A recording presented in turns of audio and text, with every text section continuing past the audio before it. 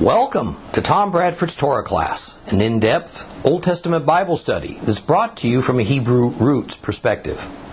This week's lesson is week number 29, the book of Romans, chapter 12.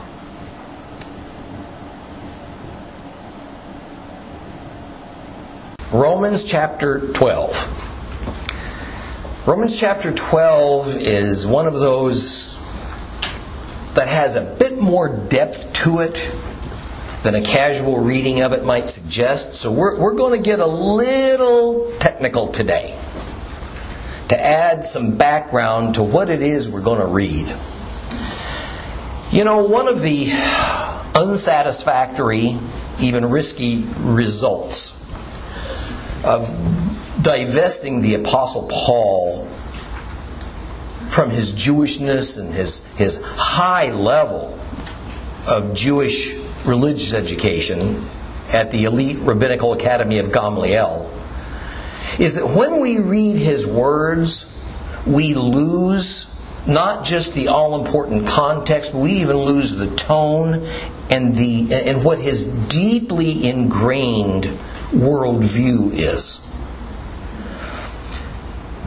That is, who he is, where he came from. And within institutional Christianity, it's implied, really sometimes it's outright stated, that Paul is essentially a Jew who, because of Christ, now identifies as more of a Gentile. And when we read his epistles, he's making it all up as he goes.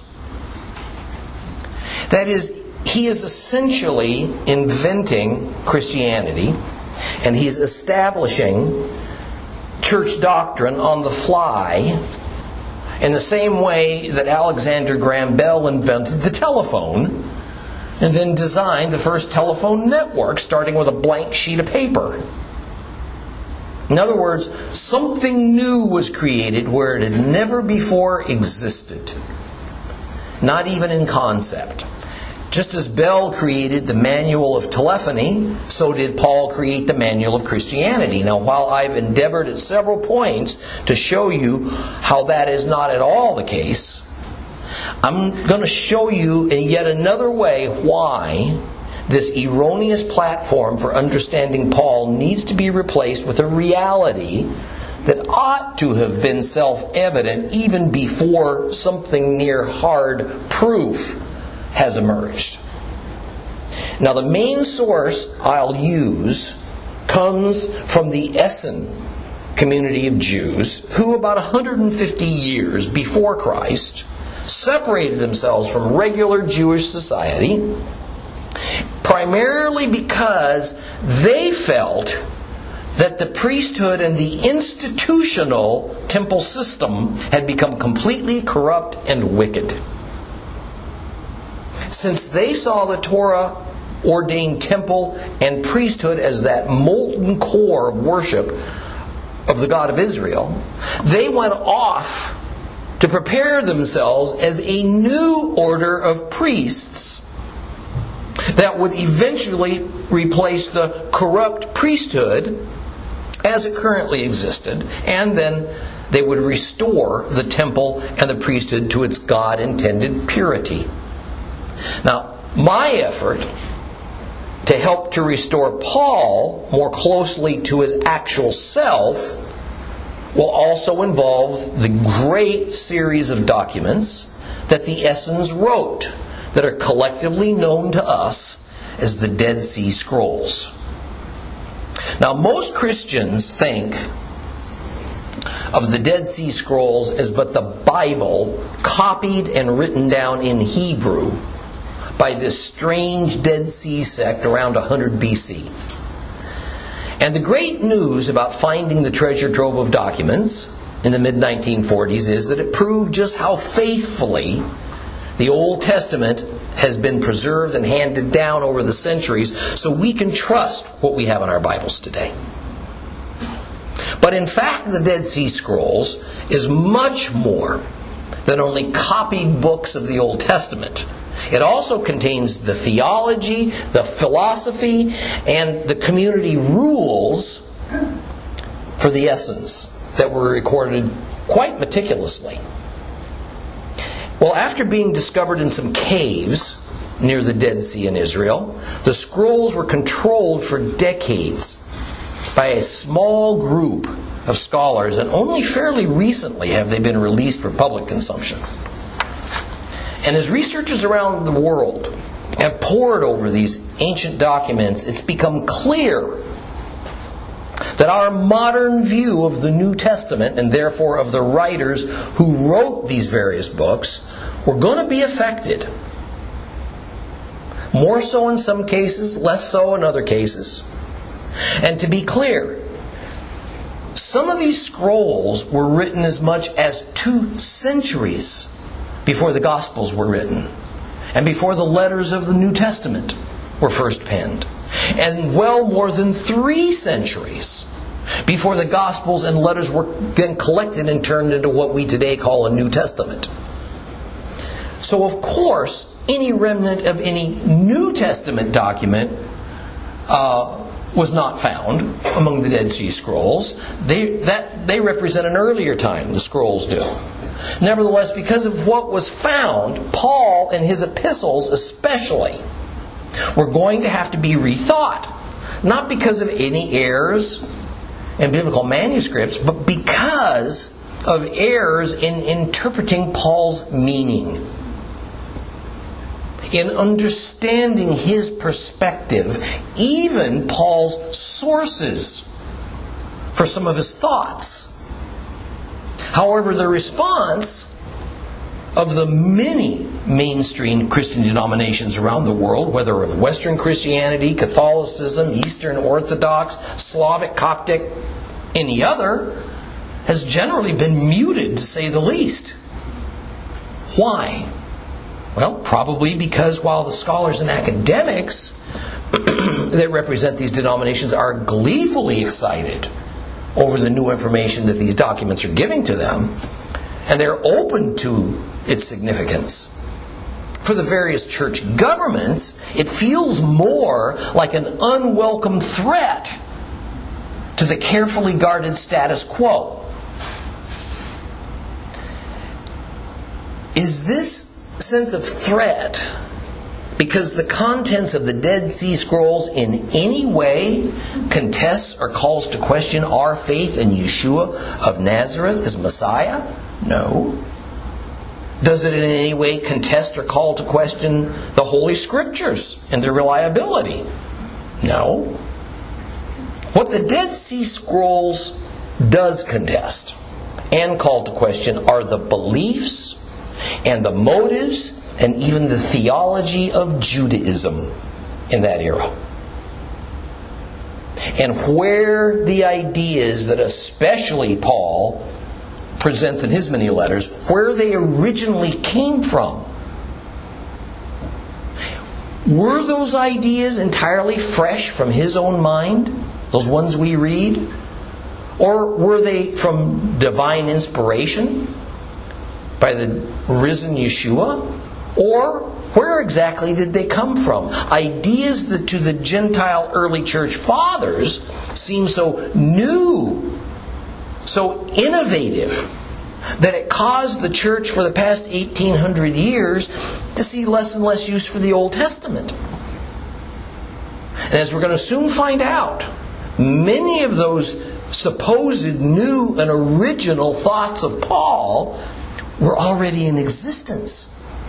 They were already being taught. They were already being practiced within the Essene community and known to the broader Jewish community more than 100 years before Yeshua, 150 years before Paul. Often using the exact same terminology that Paul is found to be using to explain some of his theology. In fact, Yeshua employed some of those Essene terms. Coincidence? Hardly. So why does church government in general seem so disinterested in what these documents reveal? Because it puts a different face on the meaning of Paul's words at times. And it more completely describes what the true nature of Jewishness and Judaism at that time looked like. And it reinforces this unmistakable Jewish nature and source of the New Testament concepts and information. So, open your Bibles to Romans chapter 12. Romans chapter 12. If you have a complete Jewish Bible, it is page 1416.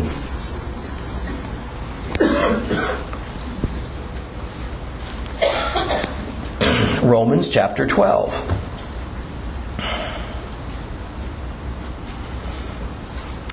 I exhort you, therefore, brothers, in view of God's mercies, to offer yourselves as a sacrifice, living and set apart for God. This will please Him. It's the logical temple worship for you. In other words, don't let yourselves be conformed to the standards of the Olam Hazeh, present world. Instead, keep letting yourselves be transformed by the renewing of your minds, so that you will know what God wants. You will agree what He wants is good, satisfying, and able to succeed. For I'm telling every single one of you, through the grace that's been given to me, not to exaggerate ideas about your own importance. Instead, develop a sober estimate of yourself, based on the standard which God has given to each of you, namely, trust. For just as there are many parts that compose one body, but the parts don't all have the same function, so there are many of us. And in union with the Messiah, we comprise one body, with each of us belonging to the others. But we have gifts that differ, which are meant to be used according to the grace that has been given to us. If your gift is prophecy, use it to the extent of your trust. If it's serving, use it to serve. If you're a teacher, use your gift in teaching. If you're a counselor, use your gift to comfort and exhort. If you are someone who gives, do it simply and generously. If you're in a position of leadership, lead with diligence and zeal. If you're one who does acts of mercy, do them cheerfully. Don't let love be a mere outward show. Recoil from what's evil. Cling to what's good. Love each other devotedly with brotherly love. Set examples for each other in showing respect. Don't be lazy when hard work's needed, but serve the Lord with spiritual fervor. Rejoice in your hope. Be patient in your troubles and continue steadfastly in prayer. Share what you have with God's people. Practice hospitality. Bless those who persecute you. Bless them. Don't curse them. Rejoice with those who rejoice. Weep with those who weep. Be sensitive to each other's needs. Don't think of yourselves better than others, but make humble people your friends. Don't be conceited. Repay no one evil for evil, but try to do what everyone regards as good. And if possible, to the extent it depends on you, live in peace with all people. Never seek revenge, my friends. Instead, leave that to God's anger. For in the Tanakh, the Old Testament, it is written, Adonai says, vengeance is my responsibility. I'll repay. On the contrary, if your enemy is hungry, feed him. If he's thirsty, give him something to drink. For by doing this, you will heap fiery coals of shame on his head. Do not be conquered by evil. Conquer evil with good.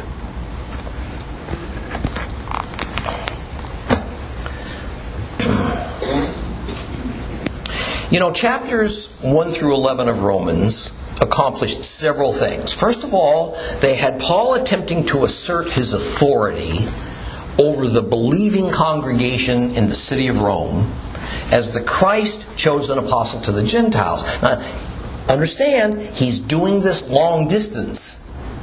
A first, so far as we know, since he had never been to Rome.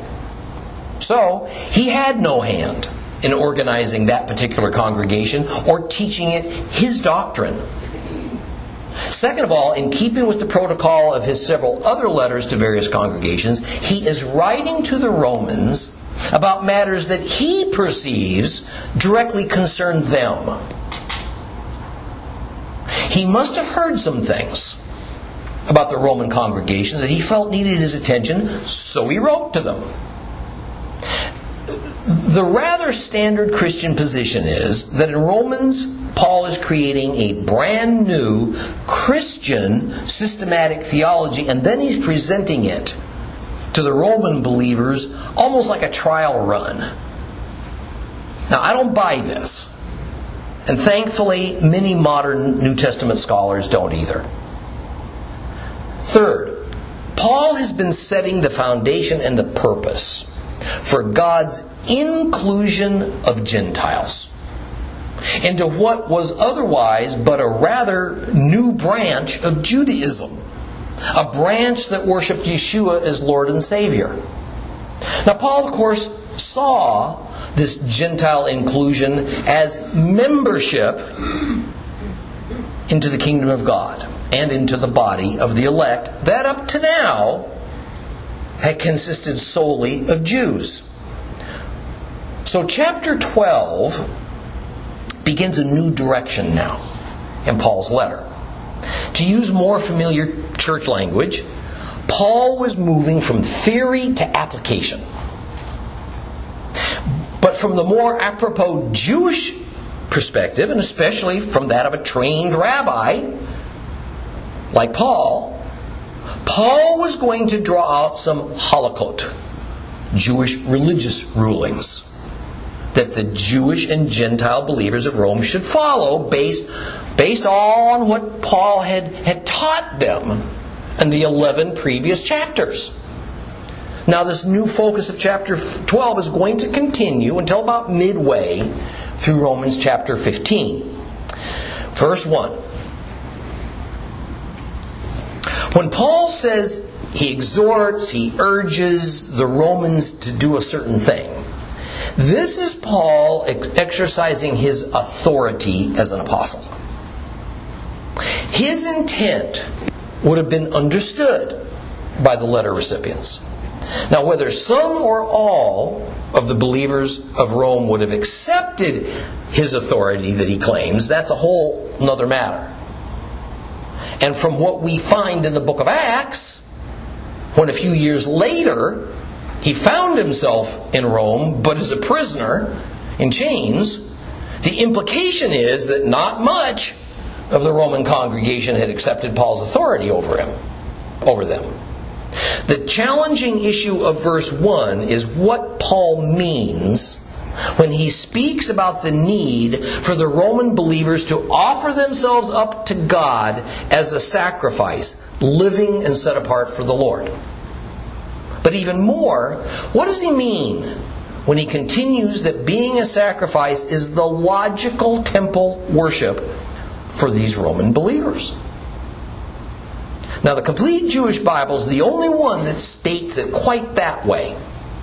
More typical is like we see in the King James Version. There, Romans 12:1 sounds like this. I beseech you, therefore, brethren, by the mercies of God, that ye present your bodies a living sacrifice, holy, acceptable unto God, which is your reasonable service. Or, as the NAS version states it, I urge you, therefore, brethren, by the mercies of God, to present your bodies a living and holy sacrifice, acceptable God, which is your spiritual service of worship. However, in the original Greek, neither the term spiritual nor worship is actually there. In fact, including the word spiritual practically turns the impact of this portion of the verse on its head. The key Greek word near the end of this sentence is logikos. Logikos. And as you might already be guessing, this is where we get the English word logic. And indeed, logikos means reason or logic. However, this logic then pertains to the following Greek word, latreia. Latreia, which means a service of some kind that is about something religious. So it's a religious service. So this difficult phrase means something like the logical service of worship.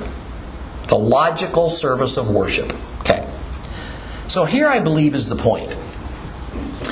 Paul is saying that by making ourselves like a sacrifice to God, living and holy, that this is the intelligent, logical, reason-based response to becoming a believer. I hope you hear that. It's not about a feeling. Offering ourselves up to God is not an ecstatic response. It's not an emotional response. It shouldn't be a knee-jerk reaction.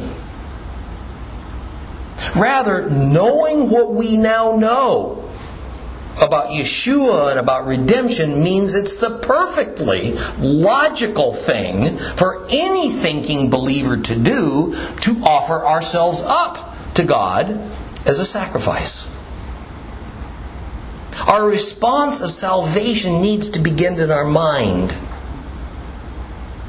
Saying it in the negative, kind of turning this upside down, would be not becoming a sacrifice living and holy to God, would defy any normal, intelligent human response to receiving such a great gift. However, slicing that onion a little thinner, what does Paul mean by the phrase, a sacrifice living and holy? Now, some versions have rearranged the word order from the Greek to give us a living and holy sacrifice.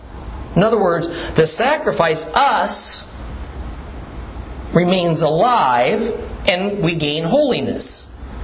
Now, that would be fine, except it ignores how the sacrificial system worked. Clearly, the way the complete Jewish Bible says it is much closer to what Paul had in mind, because the logical religious service, refers to the religious services that take place at the temple, just as the sacrifice also refers to actions that can take place only at the temple. See, we need to take this in its natural, entirely Jewish context. Where else than the temple can a Jew offer religious service? What else to a Jew is a sacrifice except a living creature that is given to God as an offering of atonement at the holy temple and then placed upon the holy altar? This is not some generalized, universal, or Gentile-oriented statement that Paul has made. Paul is making use of metaphor, just as he regularly does. He does not literally mean for a believer to go to the temple and throw himself on the altar as a human sacrifice. But the setting and the motif of Paul's metaphor is, of course, the Jerusalem temple and the sacrificial laws of Moses. So, what of the underlying concept of a living and holy sacrifice? Well, first, this is nothing new. All temple, hear this. All temple sacrifices are first presented to God, living and holy. Dead animals are not presented to God. They are given to Him first as alive. Only shortly before they're burned up on the altar are they killed.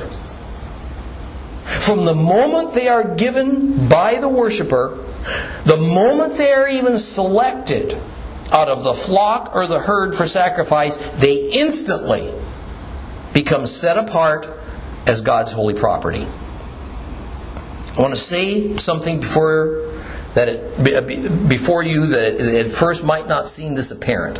Paul regularly uses the temple system as the underlying subject of his many metaphors. But he's not the only New Testament writer that does this. Peter does it too. In 1 Peter 2:9. But you are a chosen people, the king's priests, a holy nation, a people for God to possess. Why? In order for you to declare the praises of the one who called you out of the darkness into the wonderful light. Or you are a little more used to hearing it like this from the NAS. But you are a chosen race, a royal priesthood, a holy nation, a people called for God's own possession, that you may proclaim the excellencies of Him who has called you out of the darkness into His marvelous light. A royal priesthood. In numerous places in the New Testament, believers are called priests. But for the most part, this is metaphor. Because biblically, priests can only be Levites. But what mental image is this metaphor meant to conjure up? Well, it's the image of the temple. It's the image of temple services that happen. Since the underlying subject of the metaphor is the holy temple and its ritual services that must be performed by Levitical priests. You can't get much more Jewish than that. So indeed, Paul spent a great deal of time speaking about believers dying to themselves, dying to ourselves, in earlier chapters of Romans, didn't he? And like Christ, we are to voluntarily die, in our case, die to our sin, die to our former ways. Thus, the sacrificial altar at the holy temple is the backdrop for Paul's concept as the place or where believers are to die to ourselves.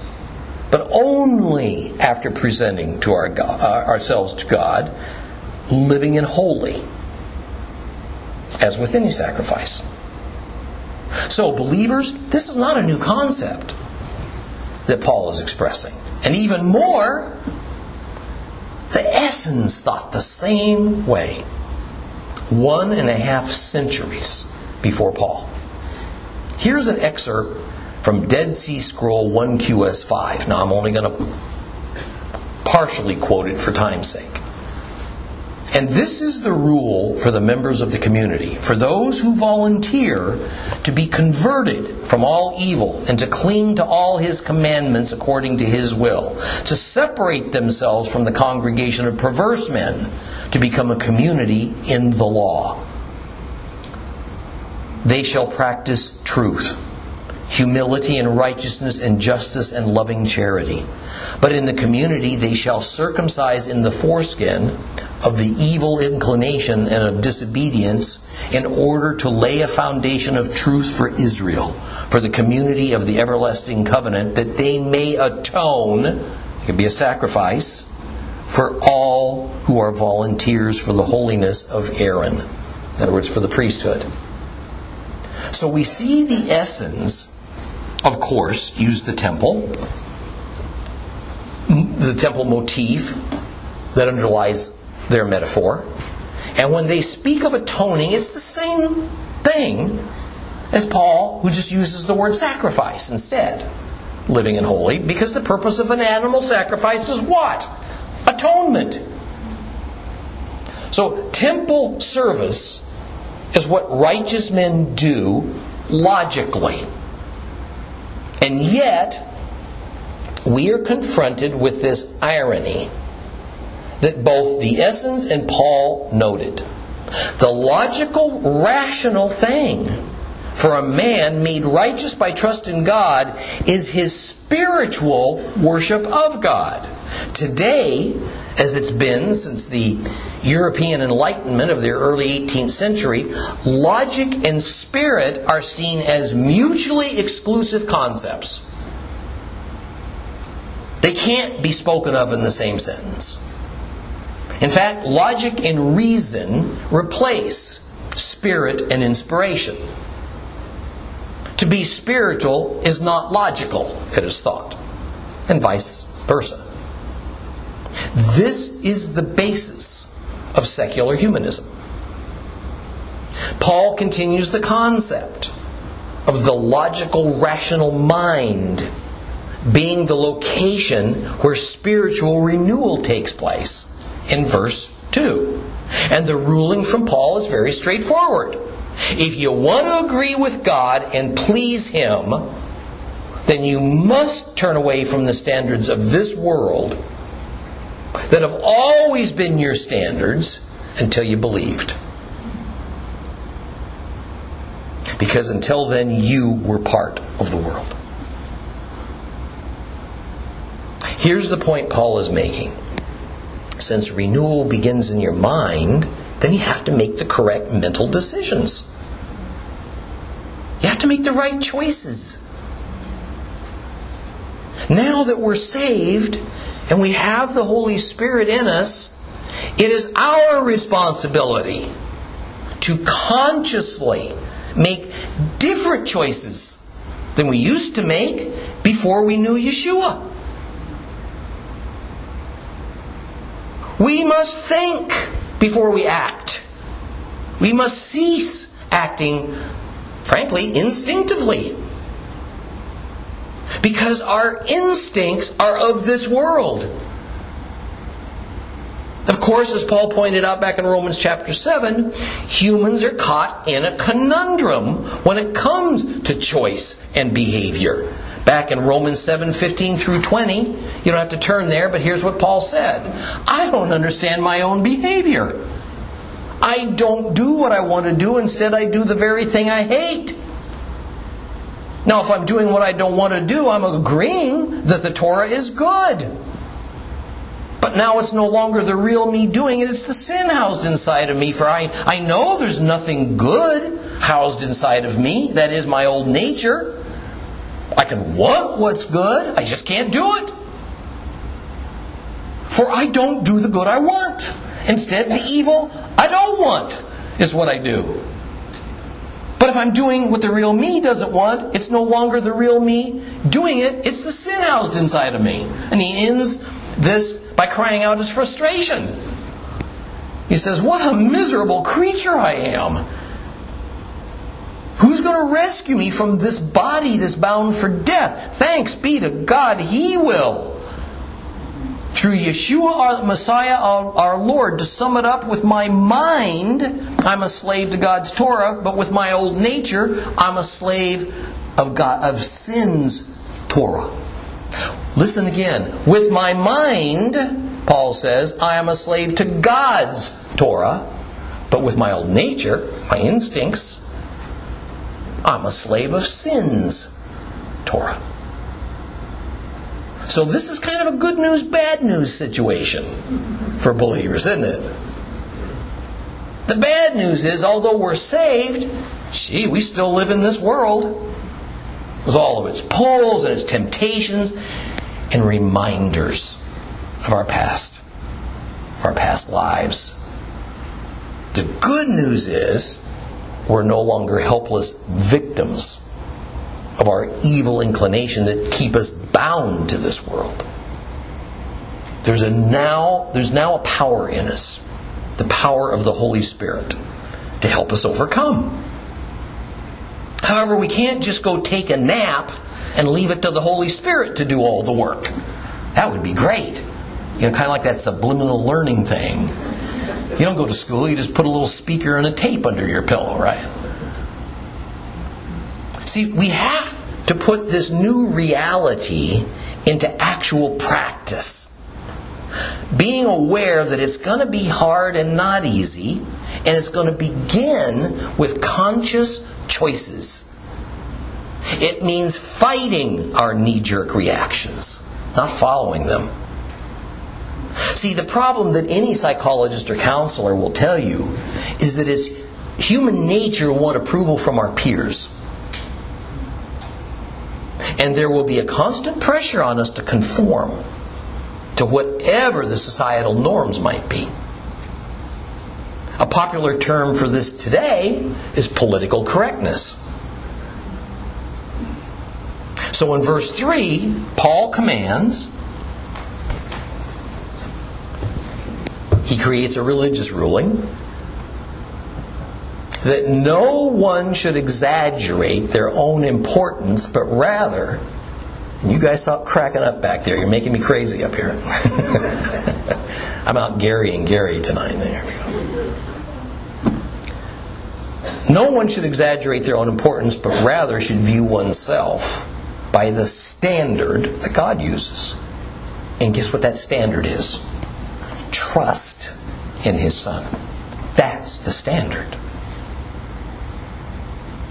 When Paul says, through the grace that has been given to me, he is speaking about grace as the position of authority that the Lord has graciously given to him.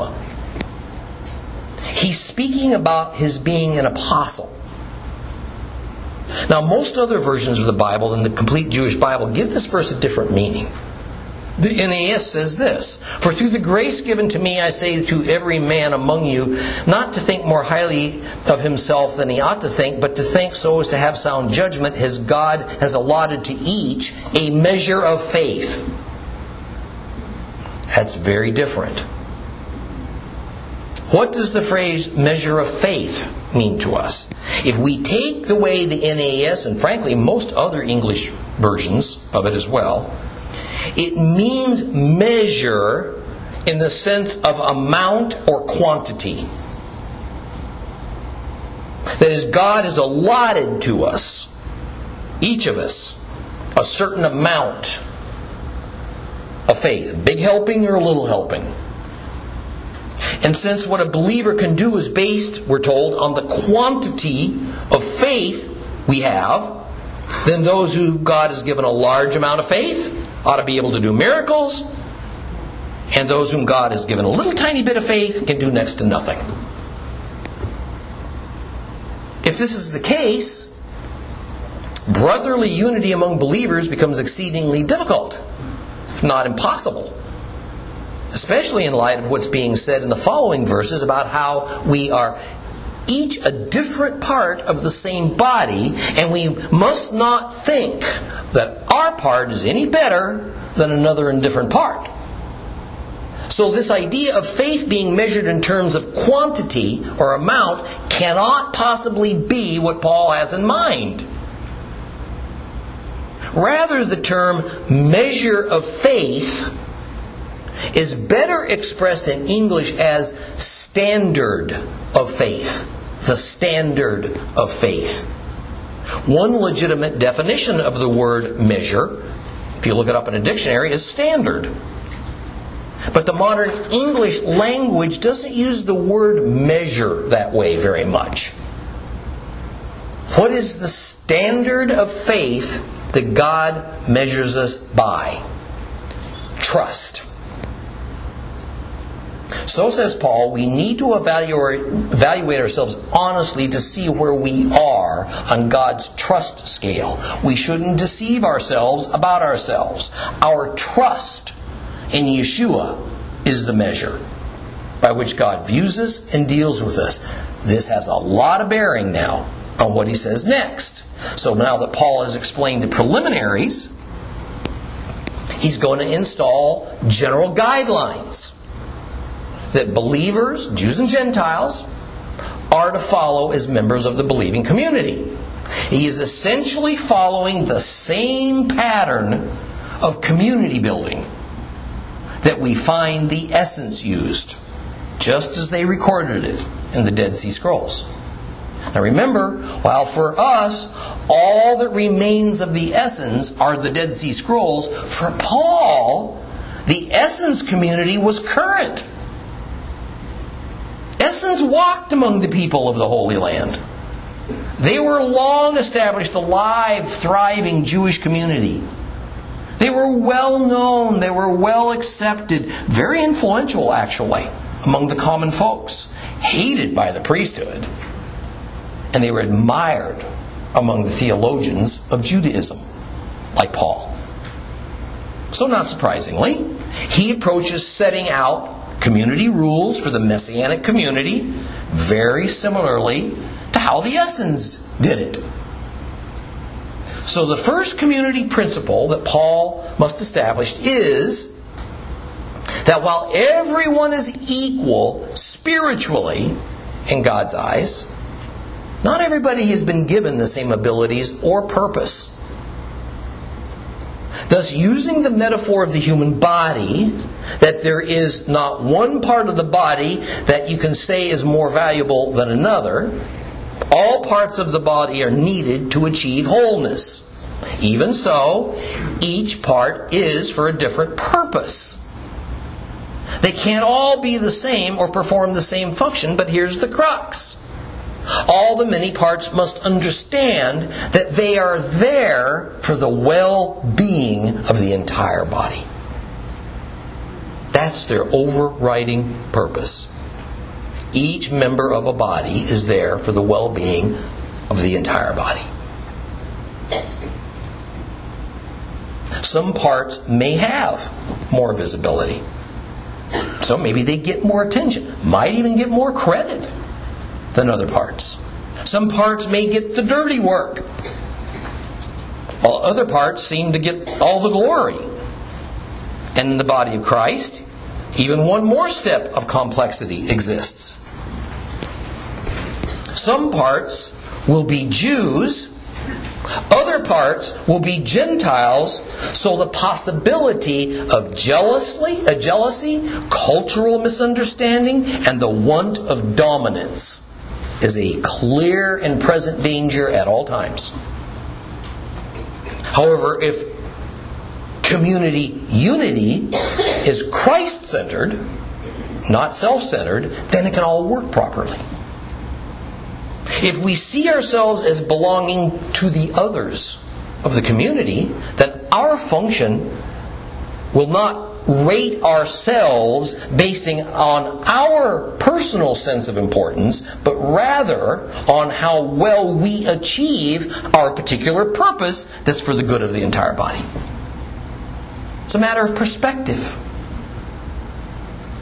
In verse 6, we again see the rather unique way that Paul uses the term grace, when he says that gifts are going to differ. And they're meant to be used according to the grace given to each person. Now, grace, in this instance, that term grace is used by Paul to almost mean the substance of that particular gift. That is, the grace is the nature of that gift to believers, just as for Paul, the grace he happened to receive was the apostolic authority that he'd been given. But now Paul begins to list some of these gifts that are usually called in Western Christian circles spiritual gifts. Now, some think that the order that Paul lists them indicates the order of importance that God sees them. That is, that they are listed from greater gifts to lesser gifts. I disagree with that. There's nothing in his words that indicates such a thing. I mean, why the order he chooses? There's nothing to indicate it. Might there be a lesser and greater gift in God's eyes? I mean, it's possible. However, on the other hand, it would sort of go against Paul's thought that while all parts of the body are equal, they will also be different, with none more valuable than the other. So to set the spiritual gifts now in a pecking order of value or importance in the next verse seems to be in complete conflict with what he just said. So I don't think there's any order of importance. So without assigning value or importance, here are the gifts: prophecy, serving, teaching, counseling, giving, leading, and doing acts of mercy. Now in the New Testament, prophecy most often means discerning and explaining Scripture. That's what it means in the New Testament. In other words, and what Scripture are we talking about? Old Testament Scripture. However, in this case, since prophecy and teaching are listed as two separate gifts, then prophecy must mean something else. If we take prophecy as meaning something a little closer to revelation, that's probably the better idea. That is, prophets in the Old Testament Testament were generally directly attached to specific kings of Israel. And they heard directly from God, and they delivered God's oracles to Israel's kings. They were often given the ability to see in the future. Or better, they were given information about the future. There is no such claim to this in the New Testament, except perhaps in kind of an offhanded way by John in the book of Revelation.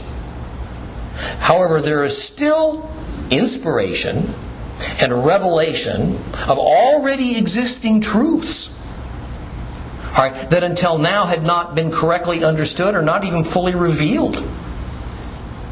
So in this sense, Paul could be said to have this gift of prophecy. In fact, since Judaism is the cultural backdrop for the New Testament, it is good for you to know that about a half century before Paul's day, the sages had declared that prophecy, as it was known and practiced in the Tanakh, the Old Testament, had come to a halt. But just a few years later, the rabbis shifted, and they claimed that they, the rabbis, were the new prophets. However, they too meant it more in the sense of revealing truth, not so much in seeing the future. Paul's era, you see, was a time of transition as regards how prophecy was thought of. Rabbis once again believed that Old Testament style prophecy was now still possible, and yet exactly what that amounted to would differ according to different rabbis. Thus we see in the New Testament a very fuzzy definition of the word prophecy and the use of that term, that depending on the writer, depending on the character, depending on the situation, it could mean anything from merely teaching Scripture all the way up to bringing in a new oracle from the Lord, even in a limited sense, seeing into the future. Now, the gift of serving is more meant in the realm of service. Service. And service is meant in the realm of temple worship. Not like doing a good deed of washing your elderly neighbor's windows, which if somebody wants to talk to me about that, I'd be happy to have that done.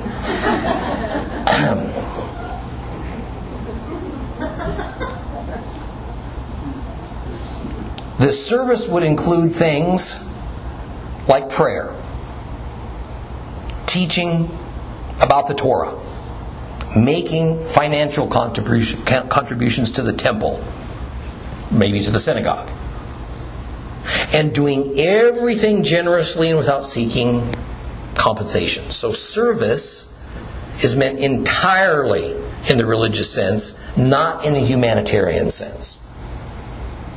The gift of teaching was center stage in Paul's era.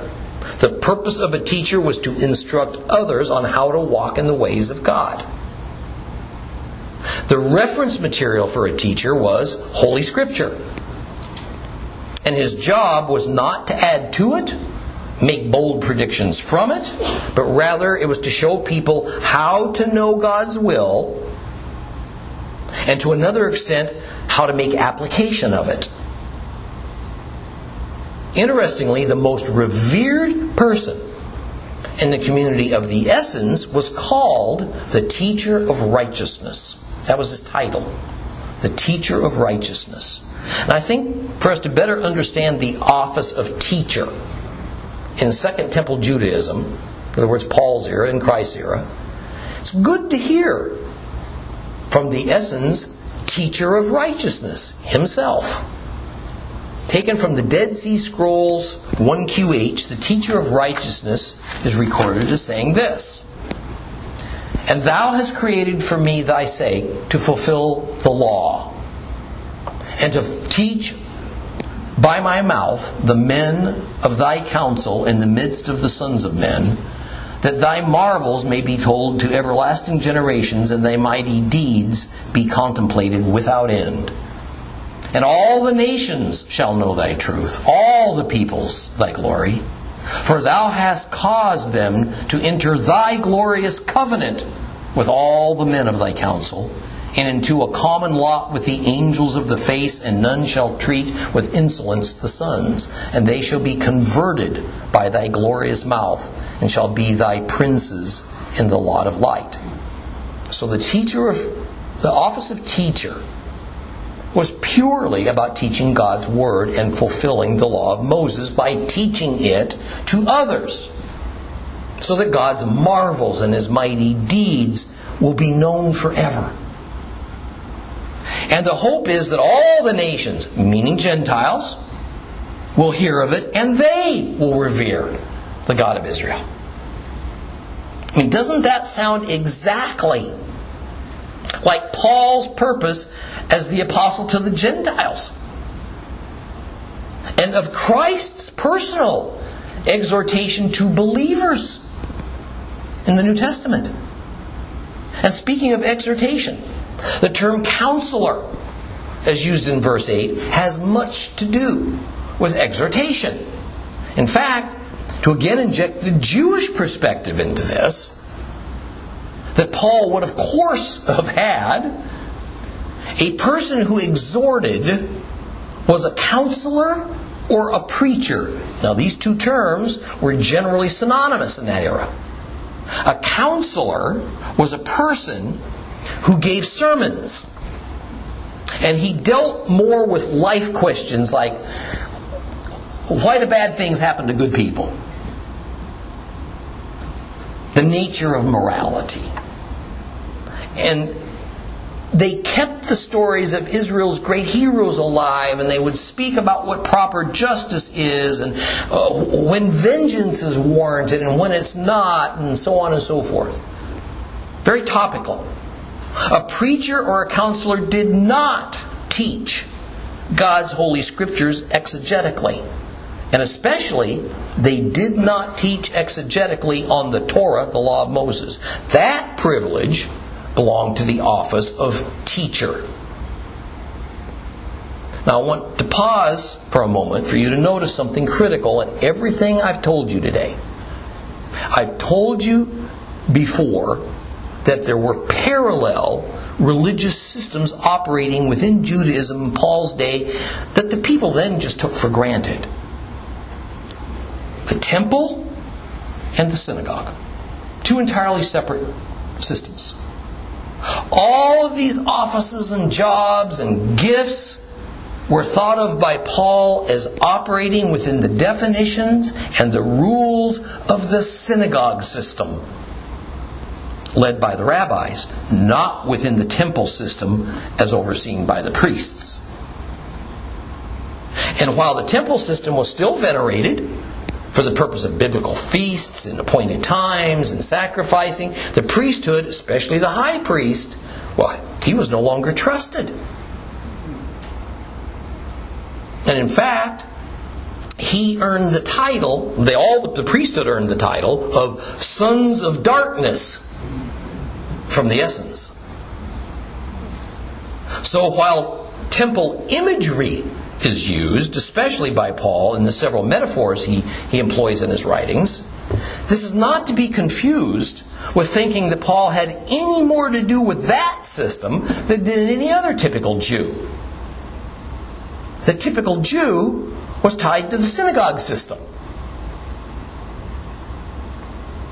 So the gift of giving now, that's pretty straightforward, and while it certainly includes supporting the temple and the synagogue, it just as easily included being hospitable to strangers, and this was a very high value, a very high virtue within the social system of the Middle East, even to this day. Now the gift of leading can be mainly seen as a task that fell to Israel's elders. Elders in this era also had another name applied to them. They were called overseers. And included in this gift category was the president of the synagogue. And his task was to find speakers and assure the maintenance of the synagogue building, and he would serve on other elder boards. It also included presiding over meetings. leading was not meant in a political sense, nor was it meant in any official government capacity. It too was meant leading within the religious realm. Now, it's difficult to find what was in the Jewish mind of a person who did acts of mercy, especially if it is seen as a special spiritual gift. What they're getting at with this is kind of hard to figure out. It's my position that this is not meant to be a job a person did. It's not an office like a teacher or a prophet. Rather, it is more a highly revered character trait, I think. A character trait that all believers should desire to have, rather than being construed mostly as a separate gifting. But the main point Paul makes about doing acts of mercy, meaning charity, is to always do it cheerfully, as opposed to doing it grudgingly or as little as possible, but still maintaining a good reputation in front of your peers. Well, since this ends the special section about gifts, I think we'll stop here and we'll continue with the remainder of chapter 12 next time.